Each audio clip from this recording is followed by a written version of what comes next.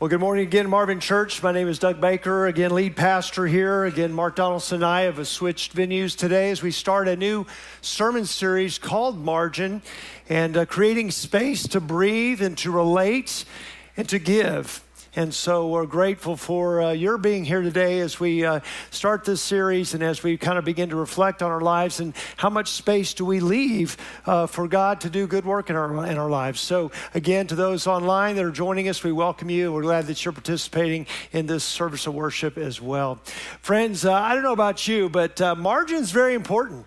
Let's just talk about writing for a minute. Let's just talk about Word documents and the idea of having margin on the top or on the bottom or on the sides especially, or sometimes setting off in margin, special quotes. Margin's that white space on a page, and if you're looking at this document here on the screen, it's in Spanish, so if you're trying to make it out, unless you're fluent in Spanish, you won't understand it. But again, just this idea of, if I saw that on a page, I'm going to feel what?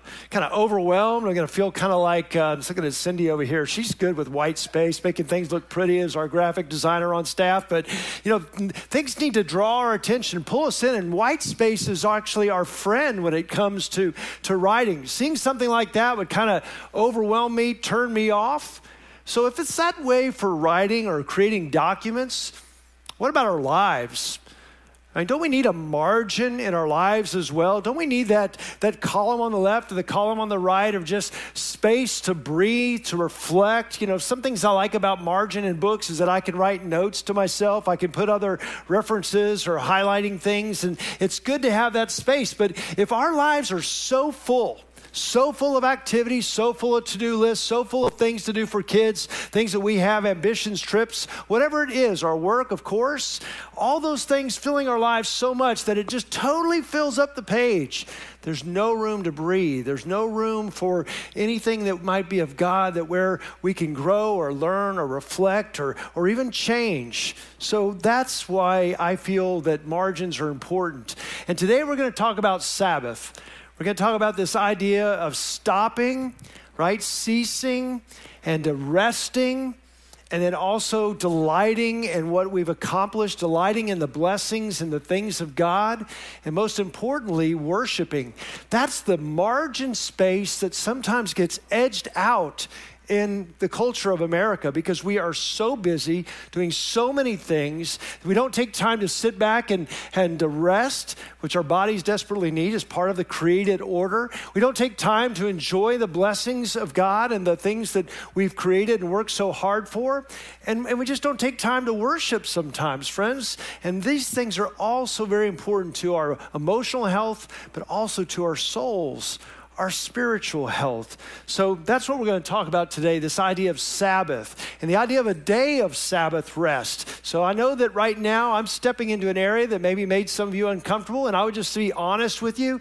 I'm uncomfortable with a day of Sabbath rest. You know, I only work on Sundays, right? Right. Okay. Yes, you good. I'm glad you're laughing at that. And so, but I mean, I've heard that before. But I have to work on Sundays, but I also love to worship on Sundays. Being in church is one of my favorite things to do. But let me just say this also. I have weddings on Saturdays. I have funerals on Saturdays. I have wedding rehearsals on Friday nights and rehearsal dinners. And sometimes for me in ministry, it's hard to find a full day to really rest. So I want to share with you, I'll tell about it, it's kind of at the end of the sermon, but what my day was like yesterday. I've got to carve out, create, so I'm just right there with you. So if you're saying, there's no way, Pastor Doug, that's of the Old Testament, I don't believe in that anymore, I don't think Jesus expects us to do Sabbath. Well, let me just tell you, I'm trying to grow and stretch my soul because I've been tired, I've been worn out, and I need to recover the Sabbath and the understanding of it in my life. So many Christians, I don't know if you're one of these individuals, they say, well, you know, the law, that was for the Old Testament. Jesus came, he fulfilled the law. Because he fulfilled the law, those things that are in the Old Testament don't really relate. Those commandments don't really apply to us anymore.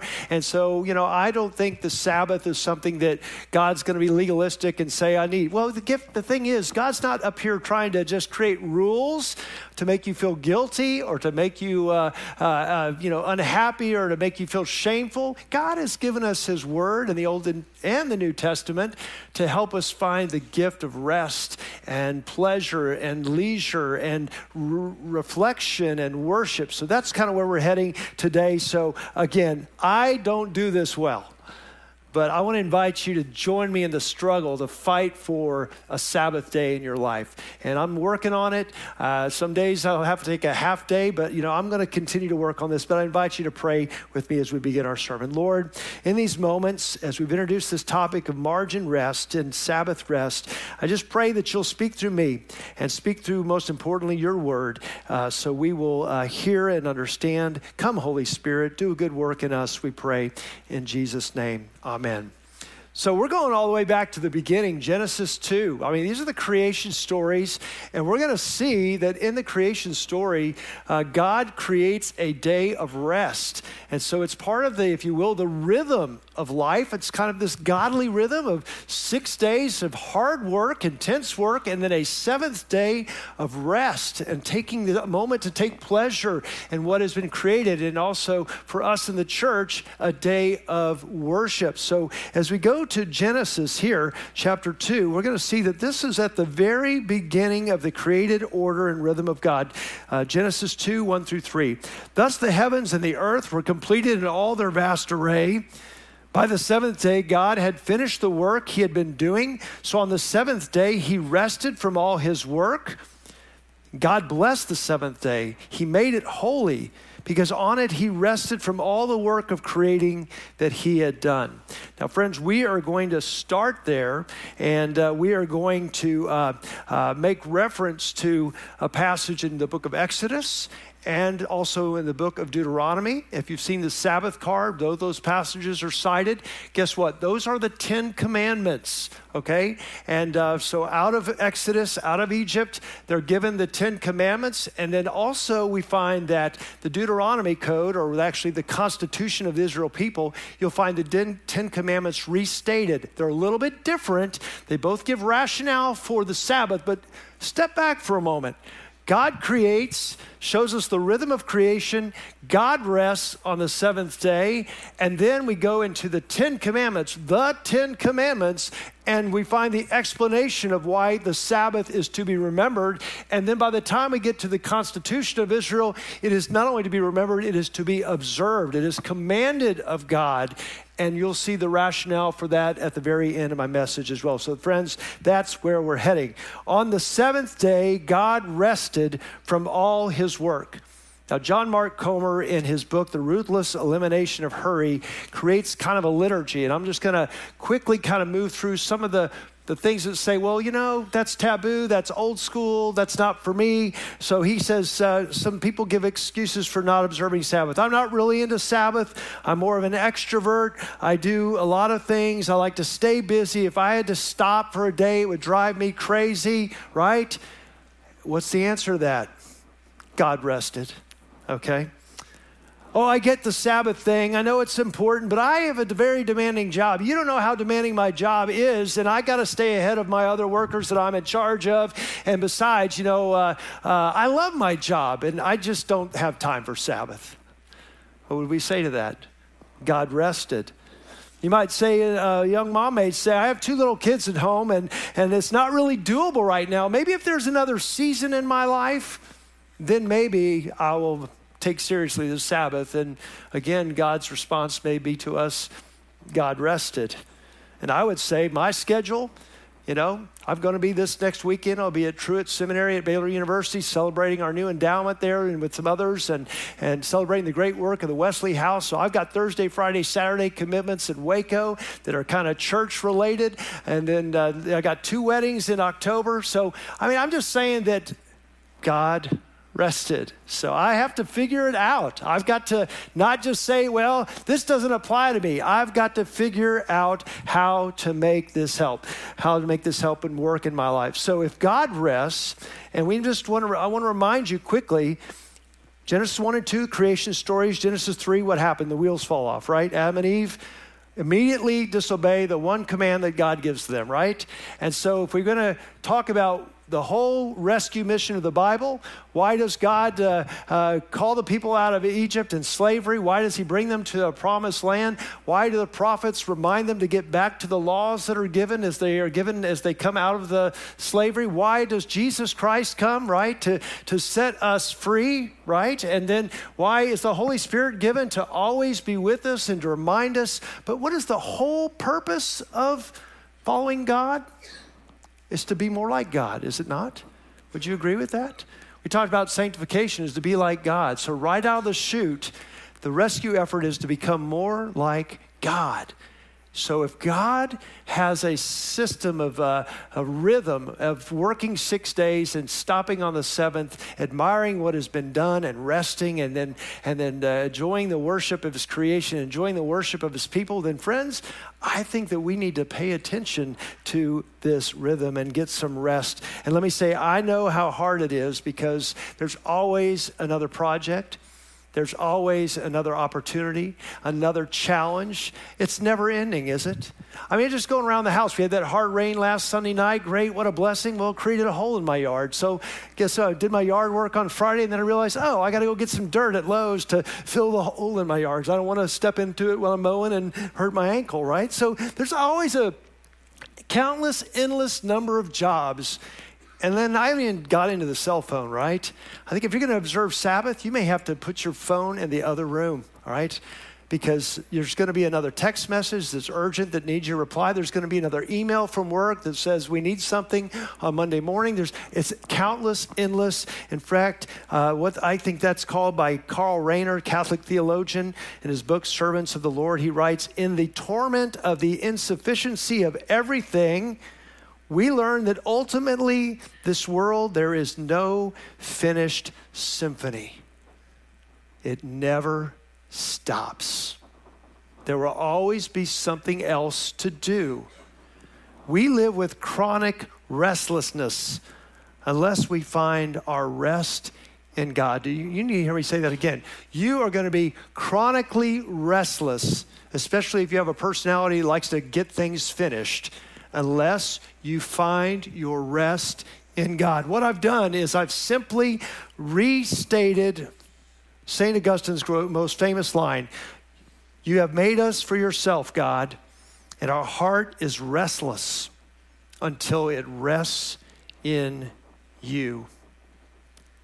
Peter Scazzaro, in his book, Emotionally Healthy Spirituality, states that life on this side of heaven is an unfinished symphony. We know where he got that line. We finish one goal, and then we immediately are confronted with new opportunities and new challenges.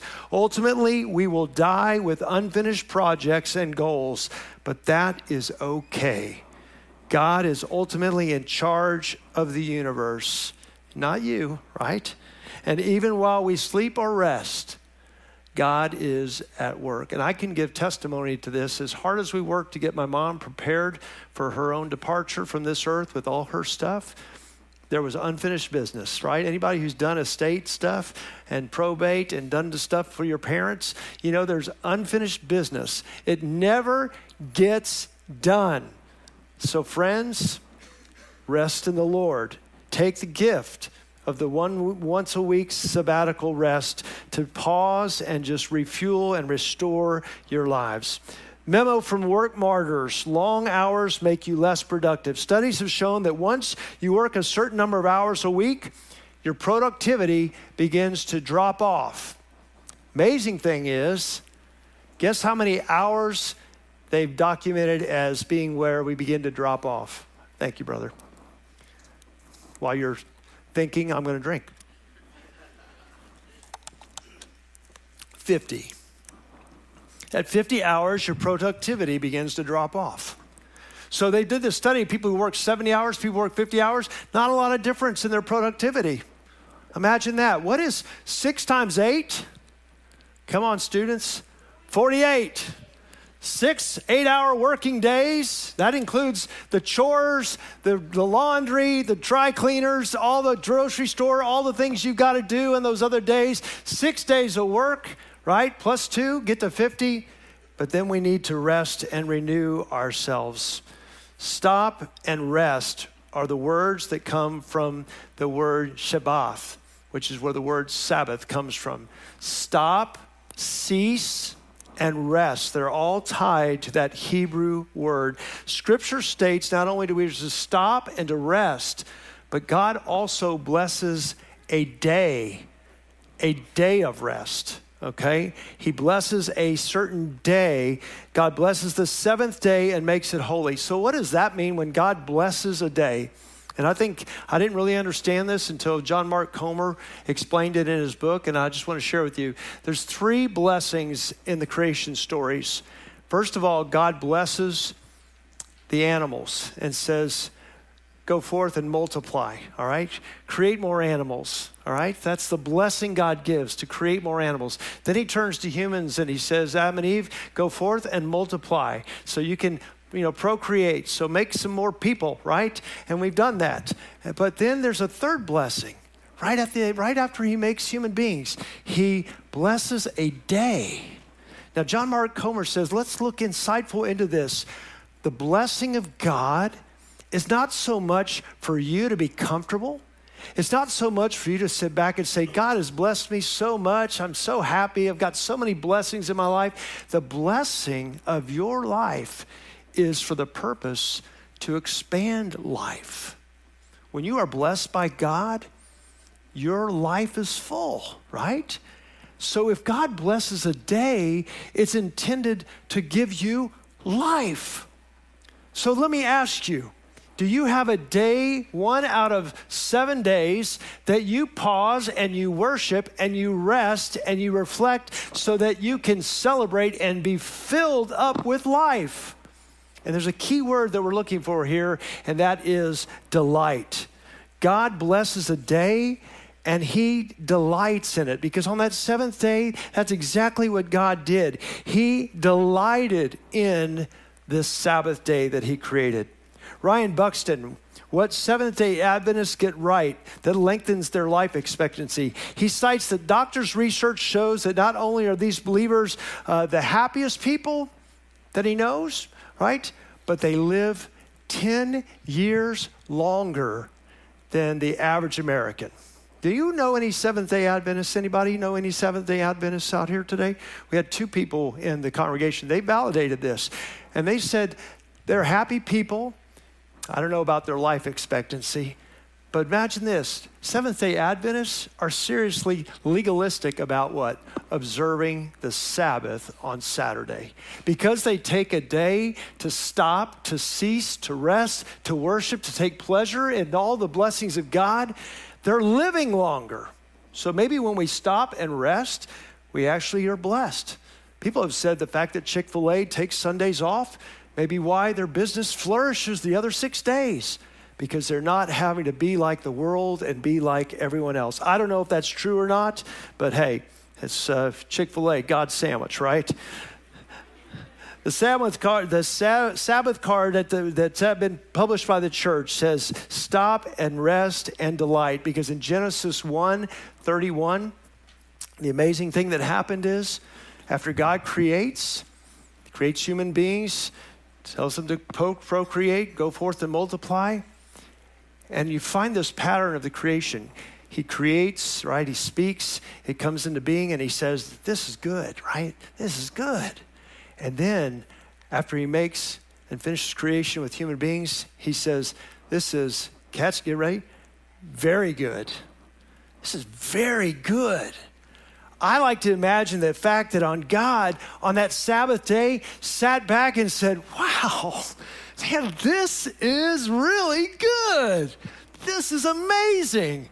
And the reason I think about that is I told you I've been struggling with Sabbath. Gina's out of town, gave me some margin to experiment. So I got my sermon done about 12 o'clock Thursday night. So Friday night, so that Saturday could be a work-free day. All right? I practiced Sabbath yesterday. And what I did is I got up in the morning and I went out to my backyard, which I had mowed the day I had to prepare. I mowed it on Friday. I cleaned out the fountain on Friday. So on Saturday morning, there's my backyard right there. I know it's a little unfair because this is back in May before we went through the really, really hard, hot summer. But I was not going to take a picture and send it to Joe yesterday because that would have been violating my Sabbath rest, okay, for the slideshow. So I took an old picture on Friday night, sent it to him. All this is to say is that on yesterday morning, I sat on my patio and enjoyed the coolness while it was still cool out there, listened to the flowing water, right, of that fountain, enjoyed the birds chirping. I wrote in my journal, I studied the Bible. I was out there for about an hour. And so, friends, let me just say that I made it a point to take delight in the work that had happened the day before because, friends, so many times we have other people do our yards, we do all these jobs, but we don't take time to enjoy. So this got me thinking, God stepping back and enjoying things that are good, and what would God sit back and say on Sabbath day is good? And I've started doing some research on Friday night, and this is what I found. The planet Earth is spinning at 1,000 miles per hour. 1,000 miles per hour we're spinning around, while speeding through space at 66,000 miles of revolution, 66,000 miles an hour. And we're not flying off of the planet. I think that's amazing, right? And I could just see God going, hey, this is really good because they got seasons, they got days, it's oriented, they got the sun, they got the spring seasons. I mean, he's thinking what he's created is amazing. Then I started thinking about my water pump that is pushing all this water into this little water fountain that you see in my backyard. And I thought about, what about God's water fountain? And then I started thinking about, okay, what does that maybe look like? Well, I researched the most amazing, tallest, uninterrupted God-made waterfall and came up with Angel Falls in Venezuela. This is it. Angel Falls, Venezuela. Friends, there we have 2,648 feet of waterfall at 3,750 gallons a second going off the edge, uninterrupted. God did that. So I'm amazed by my little fountain. I like the sound of roaring water, right, that I can create in my backyard. And this is something that God did. And that is just amazing. And then I started thinking about, I was out there for about an hour and I'd read that you take on average about 23,000 breaths a day. So while I was outside, it took about 1,000 breaths. I made those trees work to take all the carbon dioxide and turn it into oxygen, right? The sustainable planet that we're on. Look at all the people in the room. And we're in here for an hour and we're singing our lungs out, right? And yet we have plenty of oxygen. God is amazingly great. That is what I think about. We have got to take time to enjoy, to reflect, whether it's called benevolent detachment, restoring the soul. Those are all words of John Eldredge. Drinking in beauty. Part of what you got to do on your Sabbath is not only to stop and to rest, but to delight in God's beauty. So I've been talking to Gene on the phone. I said I was what I call my joy circuit or my joy tour yesterday. Since it was this day of Sabbath rest, right? What did I do? Now, after I had my time in the backyard, I went and walked the Rose Rudman Trail, enjoyed God's creation for an hour. Then after I went from there, I went and took a shower. Then I went out for breakfast and had pancakes and eggs and sausage. And it just tasted so good because I was enjoying and that's something I had been desiring. And then I went through and then I went and saw some friends that were been dear friends for me that I wanted to see. And then after that, I went and saw my favorite golden retriever in the city of Tyler. So Maple's her name. It's Mike and Karen Cannon's golden retriever. And ours died 2 years ago. So I kind of just stopped by every now and then, sitting in a little golden retriever fix. But I took pleasure in seeing somebody's golden retriever. Friends, that was kind of my day. That's kind of how I spent it. But most importantly, today kind of caps it off with worship. Exodus 28, fourth commandment, 10 commandments of God. Remember the Sabbath day, keep it holy, set apart for our God. Resurrection day in the church. It goes back to the rhythms because there in Exodus, if you'll read Exodus in the 10 commandments there, it'll talk about because God rested, that's why we should rest. And then when you get to Deuteronomy, there's a language shift. we hear the words, observe the Sabbath, keep it holy as the Lord has commanded you. Now it's not just remember to rest, it's a command given to us. But listen to the rationale here.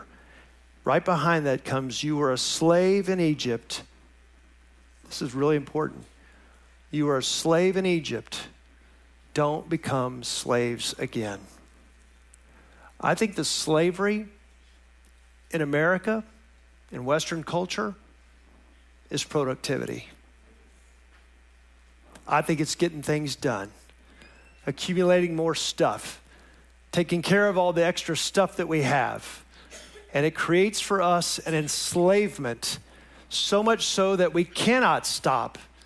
And we want to, and for our kids, parents, let me just say this, we want to give our kids everything. We want them to have every opportunity to be at all these extracurricular activities. And the more and more stuff we sign them up for, the more and more obligations we have. And it edges out our time to rest and our time to observe Sabbath as a family. And we get enslaved to something that does not do life for us. So, what is the rhythm of life? What is the Sabbath's purpose?